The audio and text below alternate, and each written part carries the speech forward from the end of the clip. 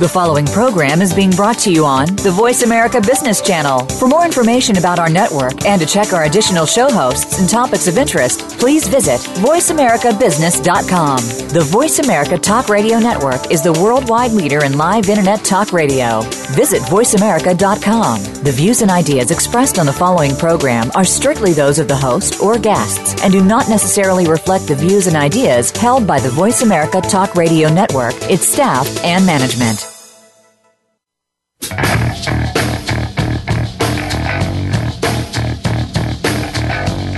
This is the Business Locker Room Show with Kelly Riggs. In business, you have to play to win. You need an edge. You'll find that edge in the Business Locker Room. Hey, business is like sports, and I want to bring the locker room to the boardroom. Giving you the playbook and the coaching you need to improve your business performance. With compelling interviews, cutting-edge business tactics and ideas, and the X's and O's segment with Miles Austin. I welcome in my good friend, Miles Austin. Welcome to the Business Locker Room. Now, here is your host, Kelly Riggs. Hey, welcome to episode number 39 of Biz Locker Radio. Hey, thanks for joining us. Great to have you on board. And of course, if you're just joining us, you're not aware, if this is your first time to listen, but if you've been with us a while, you do know this. We were the Business Locker Room, and that's the way it was branded. Now, Biz Locker Radio. In fact, on Twitter, hashtag Biz Locker Radio. Thanks for making this a part of your business day. If you're listening in live, great to have you on board. This is the show with compelling conversations and useful content that you can use to improve your business today. We operate at the intersection of sports and business. Sports and business are so much alike, so analogous, so many lessons to learn from each for the other one, and that's where we tend to hang out. And we tend to talk about how we can learn to compete more effectively, how as a sales rep, a manager, a business owner, an executive, an entrepreneur, you can get better at what you do by listening to this show. So we bring you the kind of content that's actionable, things that you can do differently beginning today. Got a great show on tap for you today. A guest that we've had on in the past, T.A. McCann, and I'll be excited to have him join us here in just a few minutes. Lots of things to talk to you about the show, by the way. If you're listening in the podcast or if you're live, there are a lot of things happening. Again, you can find us at bizlockerradio.com, and you can always send me an email, Kelly, K-E-L-L-Y, at bizlockerroom.com. We did a lot of things at the end of last year, rolling into this first year, and the thing that I am most excited about is that we have asked and had 7 people agree to become coaches in the Business Locker Room. That, in addition to my good friend Miles Austin, whom will join us later in the show for our X's and O's segment, as always brought to you by 4D Sales. But I would like to tell you just a little bit about the 7 people, rather, that we're going to have as a part of the Business Locker Room and who will be contributing to the blog and creating incredible content coming out of the Business Locker Room on a regular basis. Coaches that will provide the kind of coaching that will improve your business. First, there's John Spence, top 100 business thought leader in America, and he has written a fantastic book called Awesomely Simple, Essential Business Strategies for Turning Ideas into Action. And he is very well known, very well thought of, and gracious enough to agree to join us. Along with him, a gentleman by the name of Stephen Gaffney, a leading expert on honest, open communication in the workplace, very, very well known. Just released his newest book, Be a Change Champion, 10 Factors for Sustaining the Boom and Avoiding the Bust of Change.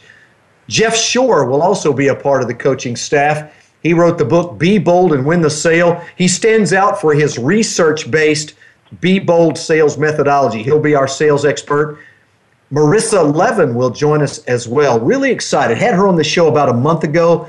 A very enthusiastic lady, founder and CEO of a company called Successful Culture, and just finished her book, Built to Scale, How to Top Companies Create Breakthrough Growth Through Exceptional Advisory Boards. Then from the Ken Blanchard Companies, Randy Conley joins the coaching staff. He is the author of the Leading with Trust blog, and he's the trust practice leader for the Ken Blanchard Companies. Really excited to have him as a part of the crew. Then there's Josh Miles, who is the founder of Miles Design. He'll be our marketing expert, and he'll be helping us with all things marketing. He's the, as I mentioned, the founder of Miles Design, just released his book, Bold Brand, the new rules for differentiating, branding, and marketing your professional services firm. And then last but certainly not least, Mr. Jack Malcolm, who is a presentation expert.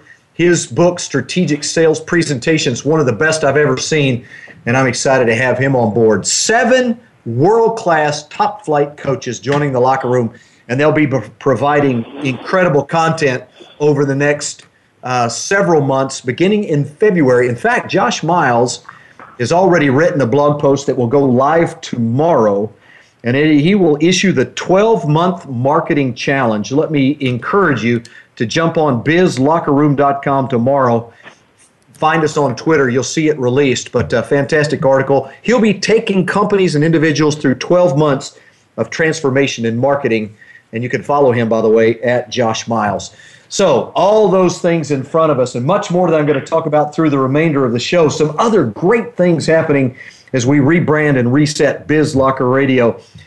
As I mentioned, today's show is entitled, by the way, Supercharge Your Marketing, and I'm excited to welcome in T.A. McCann. He is a guy, as I mentioned, has been with us before. He was the founder of Gist.com, now the founder of RivalIQ.com. He is an angel investor, has made investments in a number of digital startups. We'll talk about some of that.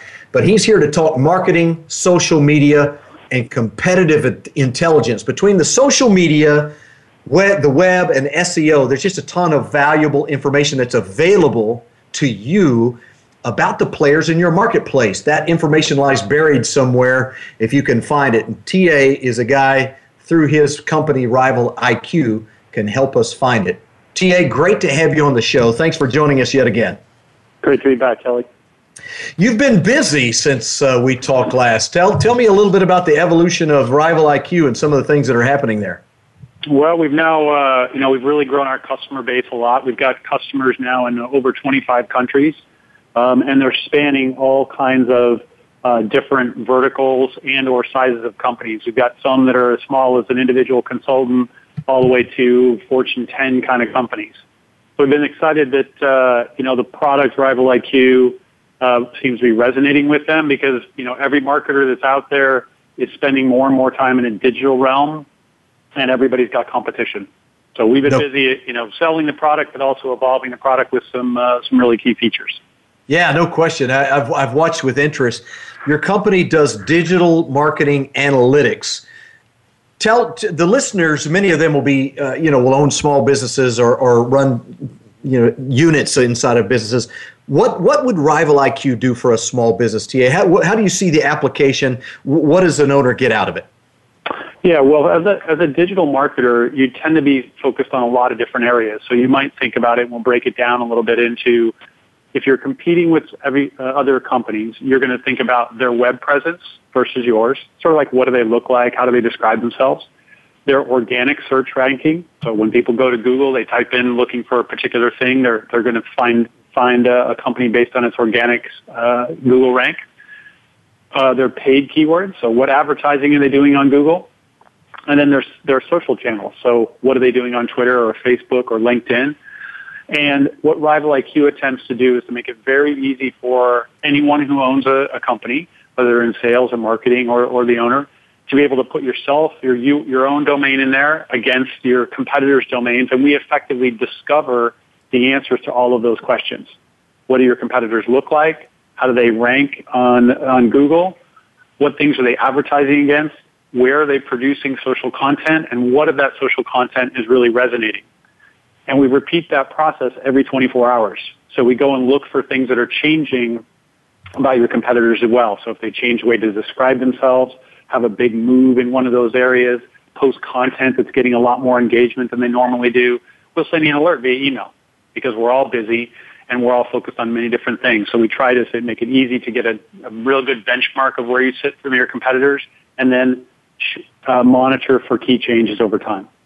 So it sounds a little bit like best practices for digital marketing. Is that a pretty fair assessment? Well, it depends. I mean, if you're competing against the best out there, that may be true. But certainly the process of analyzing and comparing against your competitors would be a best practice. And then depending on how competitive your market is, where you sit in that market, and how many resources you have to go after it, you may be doing many different kinds of competitive analysis. But again, Rival IQ is sort of a tool that brings it all together in one place, normalizes all that data, and allows whoever's in charge of your marketing to really get a good sense of what's working well and where you can improve. T.A. McCann is my guest. He's the founder of Rival IQ. You can find them online, rivaliq.com. Also follow T.A. at T.A. McCann. It's McCann at T.A. McCann. And he's got his own website as well, by the way, tamccann.com, which is where a lot of his blog posts wind up. Good stuff. We're going to talk a little bit about those. You know, it's interesting when people hear, there are many people still, hard to believe, but still many people that hear social media and digital and web presence and all of that, and their eyes kind of roll up in the back of their head. I mean, they're still working and providing tangible products. They don't feel like they need all that social media and all of that. But the thing about Rival IQ is it gives you competitive data about how people position themselves, how they represent themselves in the marketplace, regardless of how you feel about digital marketing. That's valuable information to have, T.A. Yeah, I think oftentimes what we find is that Rival IQ is a good answer to that question of should I or shouldn't I be active in any one particular place. And it's really easy to go in there. You know, you add 5 of your competitors in there, and all of a sudden you say, whoa, actually a few of them are actually quite active. And being active, they're also getting a lot of people to engage with their content, or they rank really well in this particular keyword. So sometimes that answer is anyone else doing anything important? And then oftentimes what we find with Rival IQ is that people will then say, well, I understand now my 5 or 10 direct competitors, but what are other companies that I admire? What are they doing really well? And so you can go and build a different landscape to go and analyze companies that you like the way they're designed, you like the way they're talking about themselves, or you even just want to figure out, like, what are they doing? For example, you might say, is anybody that I know doing anything important on Instagram? Think, oh, nobody I know, and you go add 5 or 10 companies, and all of a sudden you get a sense of who's doing what on Instagram that you may be able to learn from, even if they're not your direct competitors. Yeah, it makes a lot of sense. You've spent a lot of your time as an entrepreneur. We talked a little bit in the last show. I mean, you sailed in America's Cup. You're a competitor. Entrepreneurship, I'm sure, satisfies a little bit of that for you, but you've started companies, you actually work with startup companies now. What's the biggest challenge that entrepreneurs face? Is it capital? Is it leadership? Is it organization? I mean, where do you come down on that in terms of the biggest challenges that people are going to have to face as they start a new business? Well, I think I'll take it in 2 phases. I think when it's the starting phase of the business, meaning it's just, you know, a few of us in a garage and working on an idea, is most people are too scared to go and talk to customers. And because when you often talk to people, they'll say, I don't need that, or I won't want that, or I'm not that interested. And it's quite disheartening and frustrated. So I'd say that's what I see, especially with technical founders, and I spend most of my time in the technology space. So technical founders, engineers, they never want to go and talk to customers. They just want to build things. So I'd say that's at the early stages that people don't spend enough time talking to customers. The second is that they are too broad in their initial focus. So they're thinking about all the kinds of people that could have this particular kind of problem, as opposed to a very narrow segment to get going. Because even a narrow segment, almost no matter how you define it, is usually big enough to get a small business up off the ground. So defining a very, very focused and relatively small target market. And then I'd say as you get into sort of medium-sized, 10, 20 people kind of business, is this overwhelming sort of challenge of all the different things you have to work on, part of which is marketing, and much of which is sales and operations. But as you get into this business of acquiring customers and trying to acquire customers effectively, it's pretty overwhelming. And I see, too many companies trying to do too many different things not very well. So we sort of have an axiom of do half as much twice as well. In terms of your marketing. And again, Rival IQ is one of the tools that we use to sort of understand what it is we can do half as much of, but twice as well. Are there other tools that you use? Are there some that you would recommend to business owners and entrepreneurs? Yeah, I've got actually quite a long list on my blog, so tamccann.com/tools. Okay. And I write up all the tools that I tend to use on a personal basis. So I'm sort of a productivity geek, so there's a bunch of different tools that are there for me to save time and be more efficient. And then there's a list there that of many of the tools that we're using at Rival IQ to make us as a business more effective and more efficient. So I think probably the best there is the is the long list that I've got at that website, tamccann.com/tools. Well, in just a few minutes, we'll take a break, and when we do, I'll run off to your website, that blog post, and maybe bring up a couple of those for people that are listening, because I'm quite sure they're going to be interested, and I'd like to kind of whet their appetite and have them go look for more, send some people to your website. You've been involved with a number of startup companies. You're an active angel investor. You've made investments in a number of those. Tell me one that's really doing well. Business model is good. You really like what they're doing. They've been successful. And what's led them to where they are, TA? Probably one of the more exciting companies that I'm working with now is a company called Creative Live. And what they do is they provide online education for creative professionals, think photographers or illustrators and musicians. And what they've done is they've really focused on bringing world-class experts into a classroom. They teach a 1 to 3 day long sort of video delivery of their content.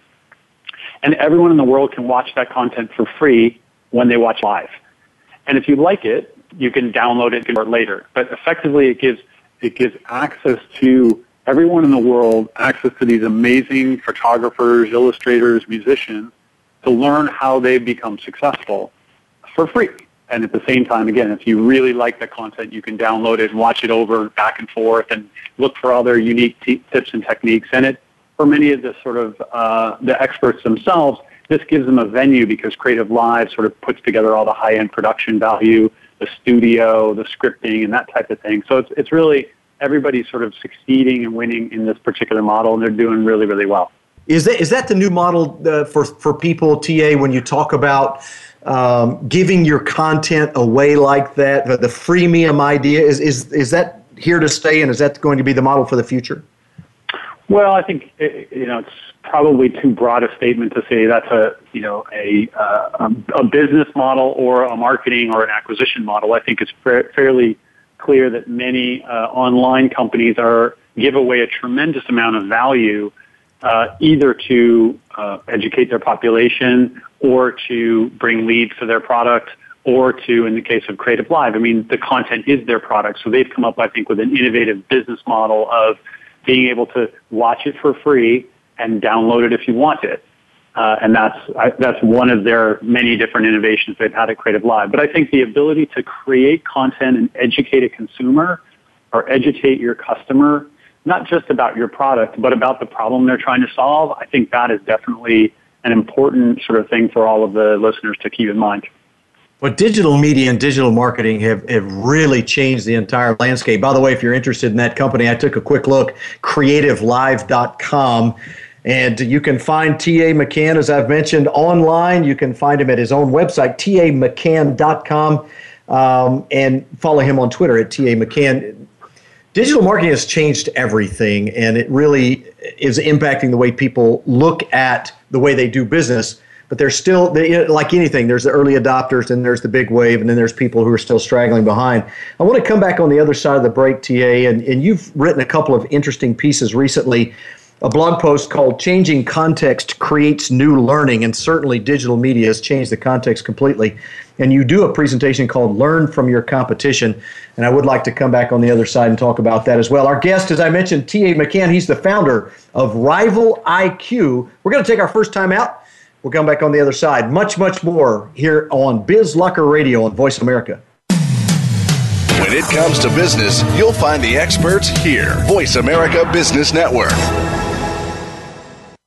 Kelly Riggs is an author, a highly acclaimed speaker, and a business performance coach for companies and executives across the country. Now in his 8th year as founder and president of VMAX Performance Group, Kelly has written 2 books, One-on-One Management, What Every Great Manager Knows That You Don't, and Quit Whining and Start Selling, a step-by-step guide to a Hall of Fame career in sales. Both are available on Amazon.com. Is it time to put Kelly to work for you? For more information on training or consulting in sales, leadership development, or strategic planning, visit VMAXPG.com. That's VMAXPG.com. Today, enterprise technology is both strategic and global. Each week on CIO Talk Radio, IT thought leaders from around the world share their experiences with listeners as they discuss with Sanjog Aul how they are trimming costs and partnering with business to innovate and help IT become more competitive. This means better care for customers and improves the corporate bottom line. If you want to keep up with IT thought leadership, listen to CIO Talk Radio with Sanjog Aul every Wednesday at 7 a.m. Pacific Time, 10 a.m. Eastern Time on the Voice America Business Channel, the bottom line in business talk. From the boardroom to you, Voice America Business Network.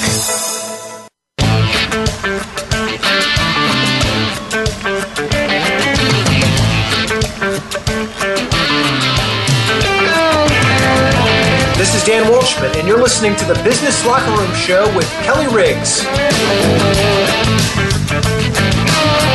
Hey, welcome back to Biz Locker Radio. Great to have you on board. T.A. McCann is our guest. And is it safe to say that you're a fan of the Seahawks? I am, for sure. I was looking at your latest tweets on your website. A lot of references there to the Seahawks. What many people may not know is the Seahawks are now a client at Rival IQ. TA, how does that work for Seattle? What do they do? Well, it's interesting. When we met with the Seahawks, they get reports from the NFL about once a month about their own social media. But, as we know in social media, things are changing certainly on a daily, if not hourly basis. And so they originally wanted to sort of look at Rival IQ to get a much more frequent report about their own content, which we can easily satisfy them for them. But they also started to say, well, how do we compete against our other NFL teams? And in which particular channels? Are we better at Facebook or Twitter or Instagram? And whoever's best at Instagram, what are they posting? Can we learn from that? So they wanted to really learn from their competition. And we were able to satisfy that for them pretty quickly. And because the Seahawks are a world-leading organization, they wanted to even learn more broadly than that. So what we've brought to them is the ability to say, well, could you learn from the NBA? What about Premier League Soccer? What about MLS? Or what about other companies that market to your same demographic, Budweiser or BMW or whomever you choose? And so they've got a variety of different landscapes set up where they are monitoring themselves versus their peers, and themselves versus other companies that they think they can learn from, again, sometimes in the sports realm, sometimes outside the sports realm, and they're using the product in all three of those ways in a pretty active basis. Yeah, that's pretty incredible. Now, how does that work for other NFL teams? I mean, how long does it take for them to come to the table and say, we need some of that data as well? And from the Seahawks perspective, do they discourage you from doing that? Well, they haven't yet. I have to say we are in talks with a couple more and a few in the NBA at this point in time. So one would think that, they all should have that at some point to the extent that they're marketing themselves online. What we have learned over time, which is kind of interesting, is that while the NFL teams compete with each other on the field, they don't really compete with each other that much online, right? I mean, if you're a Niners fan or a Broncos fan or a Seahawks fan, you're not likely that much of a fan of the other teams. So while they compete sort of online, they can learn a lot from each other, like what kind of photos resonate the most on Instagram. Even if I look at the Broncos or the Patriots or the Packers or the Niners, I can learn a lot from that, even though I'm not competing with them directly for the mind share of Instagram. Yeah, that makes sense. That's pretty interesting. So they're sort of more geographically oriented in terms of their sort of competition. So it'd almost be that the Seahawks are competing against the Trailblazers or competing against the Sounders, but in that case, they're at different seasons. So they're actually learning from each other, and we think that obviously all of these teams are entities in themselves. They're spending time building audience. They're spending time building engagement, whether that be for ticket sales or merchandise sales or partnerships. There's a ton of different value they can derive by understanding their own sort of social media footprint and that relative to a variety of other different companies. Yeah, if you're listening, you just heard a very practical application for Rival IQ and what it does for the Seahawks. I would suggest to you the same application is probably true for your own company. Before we went to the break, TA, we talked a little bit about productivity tools, and you've got a whole listing. I actually went online and looked at tamccann.com/tools. You have a whole list of things here, and you mentioned three that you're really, really fond of in terms of the way you use them. Share those three tools with the listeners. Yeah, so the first one is a company called Full Contact. And what Full Contact does is it's basically a next-generation address book. So it does a couple of things. One is you can download it on your computer, you can have it on your iPhone, you can have it inside Gmail, you can have a web browser, you can have an address book on your Mac, and it basically synchronizes, deduplicates, and cleans up your entire address book and synchronizes it between all those places. That's really one very valuable thing for all of us who have large contact networks and are building relationships. 2 is it sits inside Gmail, on the side of Gmail, if you have Gmail. And when I add somebody new to my contact list or my address book, my full contact, it brings up a whole bunch of their social profile. So it'll show, oh, there's Kelly. Here's his Twitter, his LinkedIn, his Facebook. It's easy for me to connect with him. I can add tags to him if I want to. I click another tab in full contact, and I can see your latest tweets. And I click one more tab, and I can see background about your company. So before I even respond in email, I've got what you look like, where you live, as well as a bunch of your social content to make my response and my engagement with you much richer. Gotcha. That's fullcontact.com. Easy to download and use in any one or all of those places. As I said, web, desktop, Gmail, iPhone, or Mac. Okay. The second is called Boomerang Calendar. And what Boomerang solves is this problem of, hey, Kelly, let's meet. Well, when are you available? Tuesday at 6. Well, I'm available Friday at 4. So that back and forth that we all have with email is just terrible looking for a meeting. So the way Boomerang solves that is when you send me an email, I respond. I have a little add-in to Gmail, and I can click 3, 4, 5 different things that work for me, and it sends you those times back in the email, and it adds a copy of my free busy to the email as well, so you may want to pick a different time. So all you have to do is just click on one of those times that I suggested, and the meeting's immediately booked for both of us. So it solves the many back and forth emails of that. A related product that I like also is called Calendly, Calendly, and that's similar in the sense that it'll easily just send you a copy of my free busy, and you just click a time that works for you, and it automatically schedules for both of us. So I end up spending a lot of time back and forth with meetings. And the third product is called Yesware. That's Yesware, Yesware. And Yesware is specifically sort of targeted for business development sales professionals. So when I send an email with Yesware, which is just also a Gmail add-in for me, I know exactly when someone read it, how many times you read it, where you're physically located when you read it, and I get an alert back from that. I'm basically tracking that email the whole time. And if I want, I can upload a PowerPoint via Yesware as well, and it will give me a full report on, did you open that PowerPoint? How many slides did you look at? How long did you spend on each one of those slides? And how many people in your organization spend time on which particular slide? So it's incredibly powerful if you're a salesperson that, A, is selling a lot via email and or attaching PowerPoints that are sales propositions or other things like that. That's Yesware. Boy, that's great stuff, and it allows us to see how guys who are very successful in entrepreneurial situations are managing their productivity. Of course, my good friend Miles Austin will join us in the latter part of the show. We'll do the X's and O's segment. Seems like every week he brings us a new tool. Some of those are productivity tools, and you've mentioned 3 that I'm sure he probably knows a little bit about, but it's great to hear it from people that are using it on a regular basis.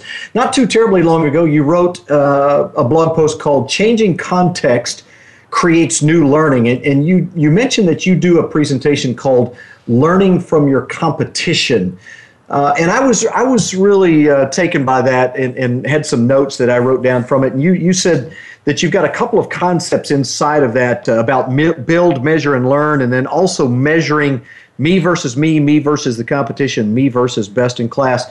Tell us a little bit about that presentation and the context in which you offered that when you were in Aspen.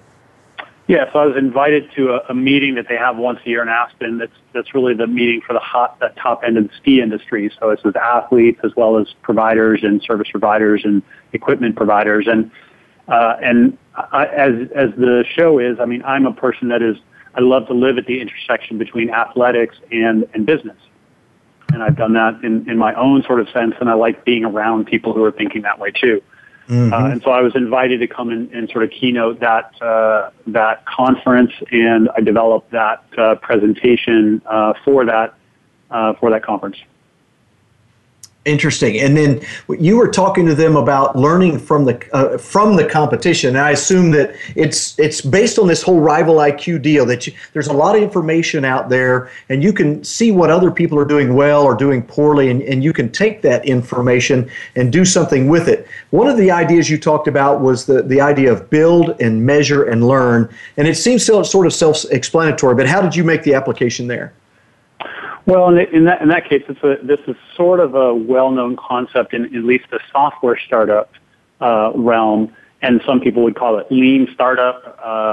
And this whole process is how can we as an organization most effectively build, then measure, then learn, because we're not right about everything. And I would argue that most businesses aren't. And the teams that can create the most effective process, both in terms of volume and time, like how quickly can you get that flywheel to spin, will slowly but surely outlast the competition. They'll be able to build more things that people want because they're able to know what's right or wrong by measuring.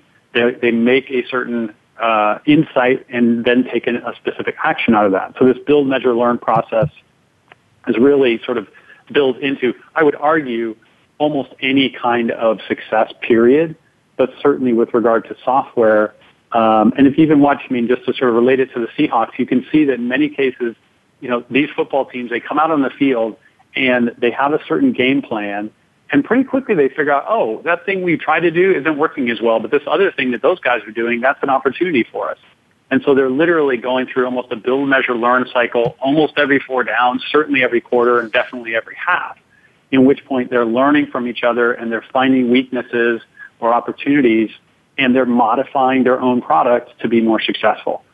And I think in that particular case, I think I use 2 different analogies. One of them is what we do with Rival IQ, but then the other one was the most recent last America's Cup, where the winning team Oracle was significantly down for the majority of that event, and they were just able to more effectively build, measure, learn over what was about a 2-week period of time to ultimately create a speed advantage and ultimately win the America's Cup. Well, I wanted to share a book with you. As you were talking, it reminds me of a book I just finished over the weekend. It's a book called Smart Cuts, written by a guy by the name of Shane Snow. Subtitle is How Hackers, Innovators, and Icons Accelerate Their Success. And many of the ideas you just shared there are very similar to some of the things that Snow shares in his book. And it seems like that's become a norm as well, is that instead of trying to be incrementally better, he talks about being 10 times better. He talks about changing completely the way you look at something instead of just trying to be marginally better. How can we jump the curve dramatically and really provide enormous differences? And he provides several examples of that process. But when you talk about doing that and learning from your competition, is that an effective way to look at it? Are you trying to get a little bit better every time, or are there ways to just jump over the entire curve and really dramatically change things? Well, I think you can. We have a phrase that we use internally, and I do with a lot of my startups, which is, are you evolving the product and the process? So the process is, how do we learn? How do we evolve? How do we make decisions? And if you're evolving the process at the same time as you're evolving the product, obviously, you then get this chance for, I think, exponential gains. Because most people are just thinking about making the product better, but they don't make the process any better.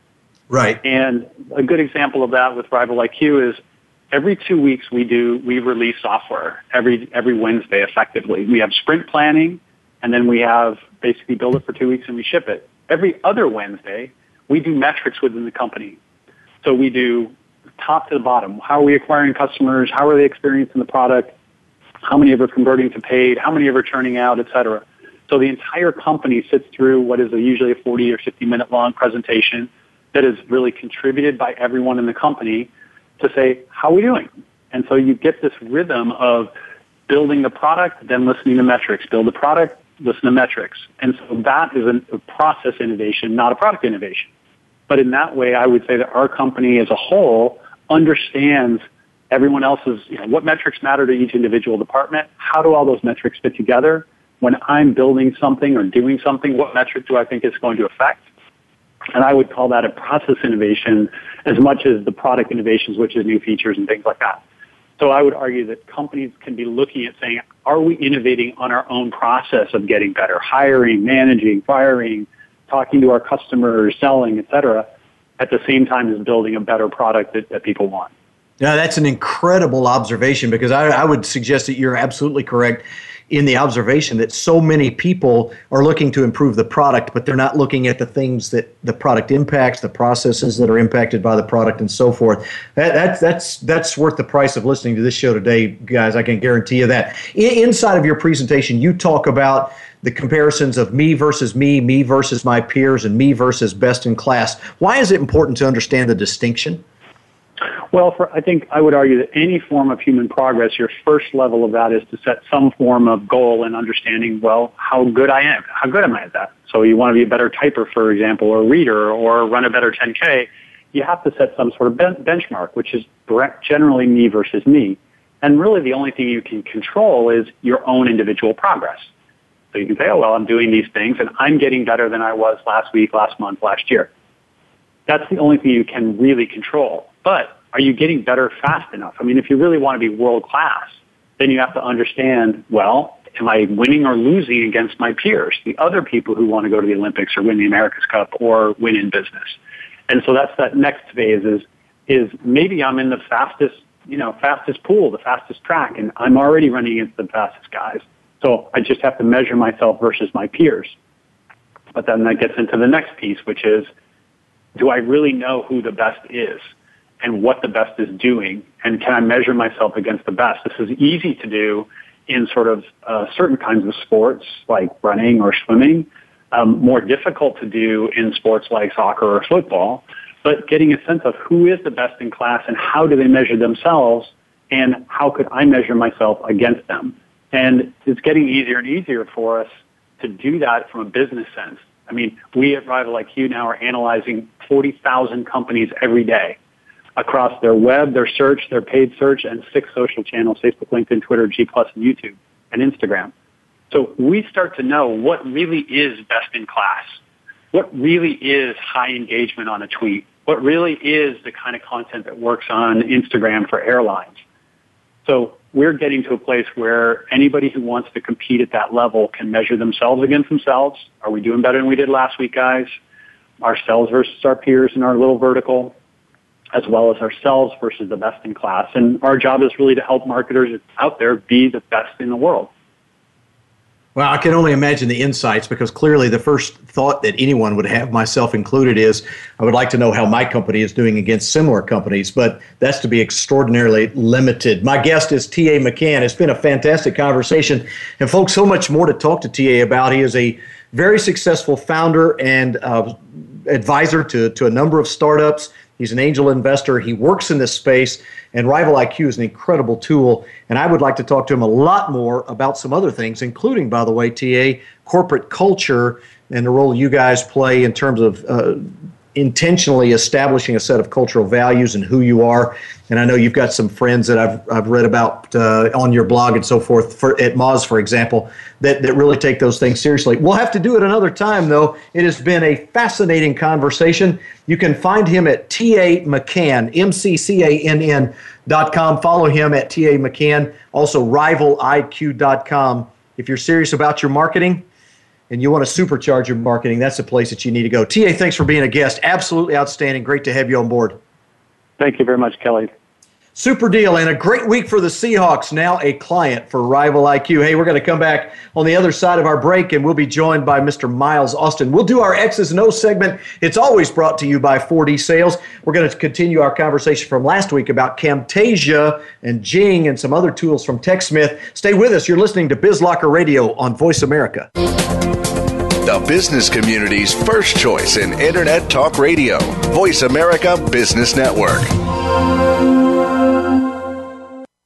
Kelly Riggs is an author, a highly acclaimed speaker, and a business performance coach for companies and executives across the country. Now in his 8th year as founder and president of VMAX Performance Group, Kelly has written 2 books, One-on-One Management, What Every Great Manager Knows That You Don't, and Quit Whining and Start Selling, a step-by-step guide to a Hall of Fame career in sales.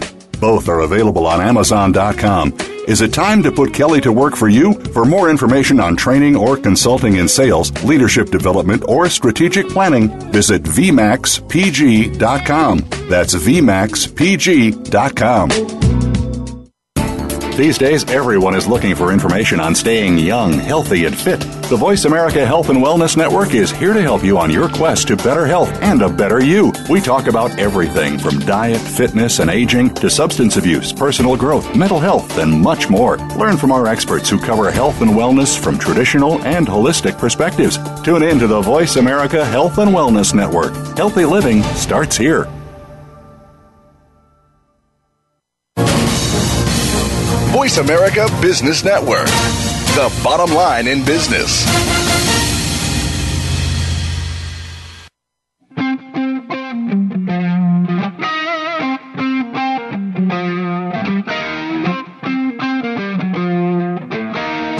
Hi, this is Jeff Shore, author of Be Bold and Win the Sale. More great business ideas straight ahead in the Business Locker Room.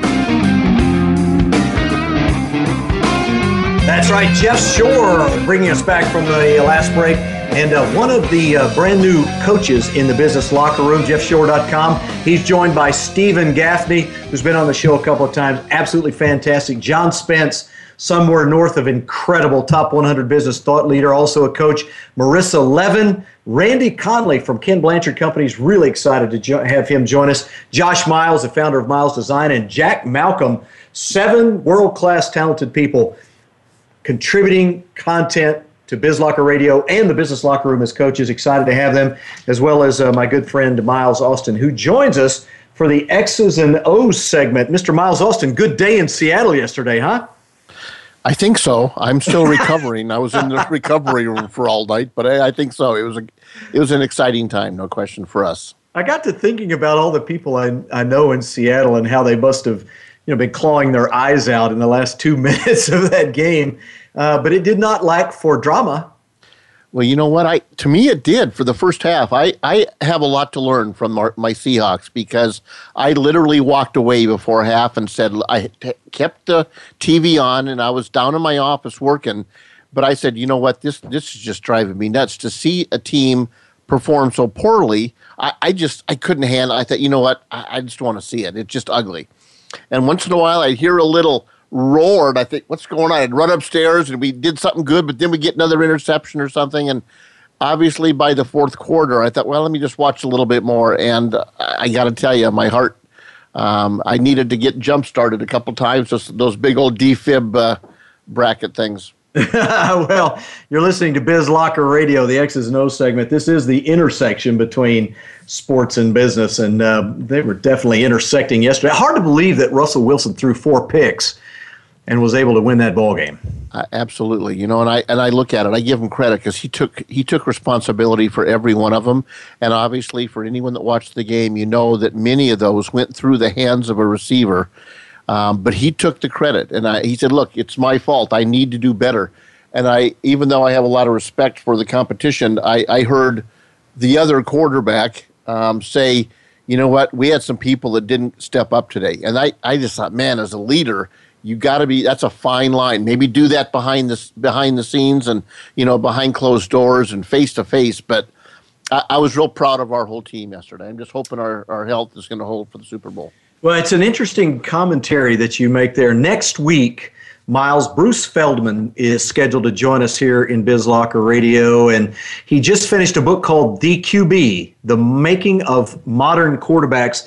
Bruce is a senior Fox Sports senior college football commentator and a New York Times bestselling author. I'm excited to have him on board to talk about his brand new book, but also to talk about that particular topic, the quarterback as leader, and how they exemplify leadership characteristics, what we can learn, and clearly some things we could do differently on occasion. Next week, by the way, Miles, we're going to talk about our friends and sponsors, 4D Sales. They have re-released their 4D Sales tool, and I'm excited about it. Now a new enterprise version with a lot of capabilities they did not have before. We'll do a whole segment on that next week. I'm looking forward to it. I know they continue to expand and add value to that product. No doubt about it. Last week, we started talking TechSmith. TechSmith.com. We talked Snagit, Camtasia, and Jing, screen capture, screen recording, and video editing and sharing of screens, all of those kinds of things. We sort of introduced those ideas. Let's talk a little bit more today about Snagit. How do you use Snagit? What's it for? How does the average business person take that tool and do something with it? Well, Snagit has evolved quite a bit over the last 8 or 9 years since I've been using it. But I would tell you that generally speaking, it is a tool that allows you to capture anything on your screen as a still shot, as a small video, or even with some audio. So just look at it as a screen capture tool on steroids. Wow. So I could take that and many times we're taking screenshots, but I don't know how typically we're using those from a business standpoint. On occasion we are to show people what a screen looks like because we're having trouble. But how do you take that and use it as a business tool that makes this a good investment? I use it, well, I tell you what, and this is one of maybe 3 tools maximum that I have literally loaded 100% of the time when I'm online. It's a little pop-up, I click it, and it's right there. Because as an example, I might read an article, I might see a post, I might see a really neat graphic or a diagram that I really like. It's not exactly what I would use, but it's a great example to capture it. One of the neat features with Snagit is it's also integrated with a bunch of other products, many of which we've talked about on the show, Kelly. So I'll take something, let's say I see a diagram or a flow chart or a funnel diagram about something. God, I need to capture that. Rather than just saving the link to it and going and finding it later, I literally click on my Snagit button, I capture and I size and I draw out exactly what I want it to capture. I click the button and I save it to Evernote, right? So now I've got the ability to capture the essence of what I was seeing. I've got it saved to the place I go to retrieve all of this. So let's say I'm working on a presentation, a couple of months from now, and I need to find a graphic representation that is in the same gist of what I'm trying to convey to an audience. I literally go into Evernote, I click on speaking ideas, and I'll scan through it, and boom, there it is. I click it and I go. But as I said, this has evolved quite a bit. This is also, for many people, might be all they need as a video capture tool as well. So as we talked last week, Camtasia is more fully blown. It's a couple $100, and you can run the world with it. But Snagit can also capture and edit and clip out pieces of video, all just within Snagit. So if you're kind of an entry level and you don't really have a lot of advanced editing needs, then Snagit can actually serve that purpose instead of Camtasia, and it's $50 versus $200. Wow. Okay. So interesting. So I could record a training session, or perhaps I assume I could have even a PowerPoint presentation, a keynote presentation up, and I could be recording a video and pointing and clicking and doing different things. Is that a fair representation?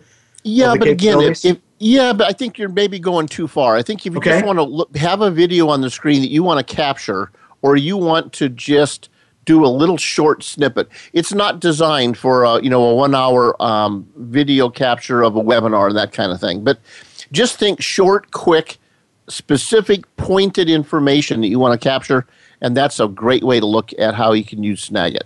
Interesting. All right. So that leads us, we've done a little bit with Camtasia and a little bit with Snagit. Now, where does Jing fall into this product category? Well, the good news is it's a free download. So we've kind of gone from the $200 Camtasia to the $50 product with Snagit. And Jing is a freebie. And what's really nice about Jing, it does, again, a lot of these things just at a little bit smaller scale. So you can, again, with Jing, you can capture what you see. You can record audio and what you're talking into a microphone. You can share it across a lot of social networks or through email very quickly. It's just a really great, easy way to do a lot with what's happening on your computer screen. So what's the difference then between Snagit and Jing? I mean, you're talking about very simple things. As I look online, they have very simple or very similar kinds of things in the presentation of how they put it online. What's the difference? The difference really is, again, is how much you want to do. If you're just going to literally grab a quick picture of something and that's it, then Jing would be probably a great tool for you to use. What I found was I want to do more. As an example, when I capture an image in Snagit, I can literally, when I click it, it saves it, shows it on my screen. I can edit it. I can shorten it up. I can shrink it. I can change the size. I can create some effects with it. I can actually edit that image right there on my screen. Those are things that you can't do directly with Jing. So again, it's just more of a level. If you just want to try it, and the truth is, for everyone that hasn't used any of these products, get Jing. It's free. Download it, play with it. I think if you're doing more and more online, you'll probably want to move up to Snagit. And at some point, if you really understand the power of what's happening with video, you're going to want to move up and grab Camtasia as well. I don't use Jing anymore just because I've got Snagit and I've got Camtasia. But for a lot of people starting off, it would be a great way to get to know the interface, get to know the company, and get to know the power that these tools can bring to you. Now, when you talk about image editing for any of those tools, what level of image editing can you do? I assume cropping, resizing, those kinds of things, but can you actually manipulate the image as well? Absolutely. You can change colors. You can work with transparencies. There's plenty of things you can do with them. Again, that's a matter of how experienced you are as a user and if you even really have a need for that kind of thing, right? Right. I'm always an advocate. Don't spend more than you need and buy more than you need for functions you don't need. That's why, again, I think TechSmith's approach here is Jing is kind of just get started and play, more of a play thing, and then move up into Snagit if you're doing some real basic editing of video, but a lot. It's still, I think, the premier screen capture because there's so much control and how you can do it. You can literally have as an example, try to do this with a shift print screen or something on your computer. You could literally set one of your tabs to say, I want a scrolling window I want this to capture. You click Snagit, you click on the screen, it will scroll down and capture the entire page no matter how long it is versus just what you can fit on your screen at that point. Oh, yeah, that's different. That's definitely different. So there's different capabilities, and there's a lot of looks. What you can have it so that, let's say you grab a piece out of a blog post. Let's say you have maybe a paragraph quote that you want to capture and reuse for some purpose. Well, you can have it so it looks like it's a jagged edge or it looks like it was ripped out of a news. There's some nice looking little effects that you can do with Snagit that you wouldn't have the opportunity to do with Jing. But again, if people they're not really even sure that this is something of value, start with Jing. Most of you will probably move up as you get some experience into Snagit. And if video is something, or audio, or some combination, you're going to move into Camtasia because of the power and the flexibility and the tools that it gives you. All right, very good. Miles Austin, he is the web tools guy. You can find him at fillthefunnel.com. And if you're not reading his stuff, trust me, it's costing you money. And you should be following him on Twitter as well, at Miles Austin. Miles, in the little less than 4 minutes that we have left, let's take Camtasia. Now you've kind of given us the difference between the three tools. We introduced them last week, talked a little bit about Camtasia. Describe the overview of a project, because I know you use Camtasia all the time. Give me a sense of a project that you used Camtasia on and kind of walk the listeners through how you decided, here's where I use Camtasia, here's how I'm going to use it, and what the final product sort of looked like. Sure. I'll give you a recent example. Last Monday, we had a webinar that a group of my peers and I did. I had a couple thousand people in the audience. It's about an hour and a half long. It was it was a Hangout environment, so it was stored onto YouTube. Well, that's too long for most people to sit and consume at once. So I literally downloaded the video, uploaded it to my hard drive, broke it off into individual chunks of about 18 minutes each for each of the 5 presenters, labeled each one, and then packaged it in a way so that if I have a client or someone wants to see just the part that Mike Weinberg talked about prospecting and the importance of prospecting and the challenge of this whole social media buzz that he really thinks is a bunch of baloney, I can just cut and paste that piece. So I have the ability to package or repurpose an hour and a half video for my own purpose. I'll use another example. I had an opportunity for a new customer that wanted me to come speak at a convention coming up in June in their city. And they said, could you send me some video links? And I said, well, I could. Now, in the past, I could just give them a bunch of YouTube videos, right? But they're not going to watch them all. So what I'm able to do is grab 8 or 9 of those, load them onto my hard drive, and then just take effective snippets from each of those and transition and blend them. And now I have about a 5-minute speaker video that takes the best of Miles, if you will, and can transition them and build them into a post. And then I can add a little video clip at the front, an outro or a video clip at the end that gives them contact information. So I've taken maybe 12 hours of presentation on video, condensed it down into the best of what I have to offer into a 5-minute video that fits that need perfectly. And then I can add a little soundtrack on the back and things if I want to as well. Come on, I've seen your video. I'm going to say you need to stick with radio.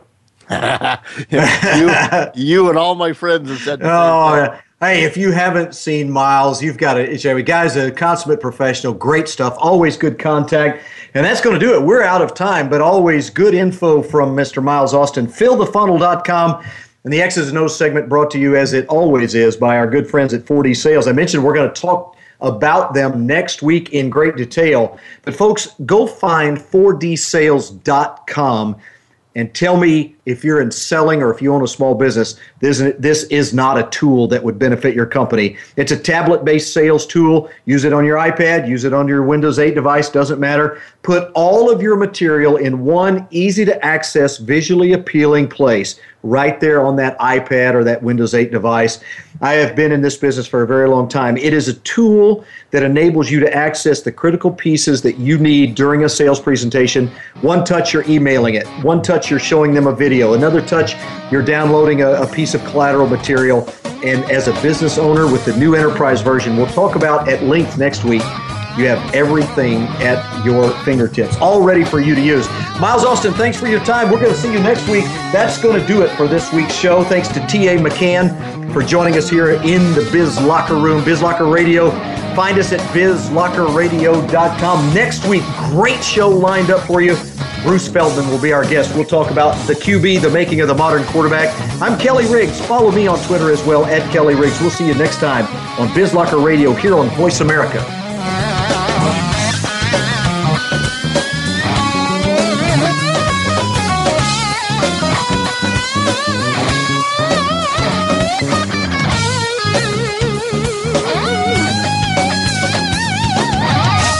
Thanks for joining the Business Locker Room with your host, Kelly Riggs. Kelly will be back again next week for more business-building content and conversation for your playbook. Tune in Mondays at 1 p.m. Pacific Time, 4 p.m. Eastern Time on the Voice America Business Channel for another edition of the Business Locker Room. Remember, business is a competition. Play to win.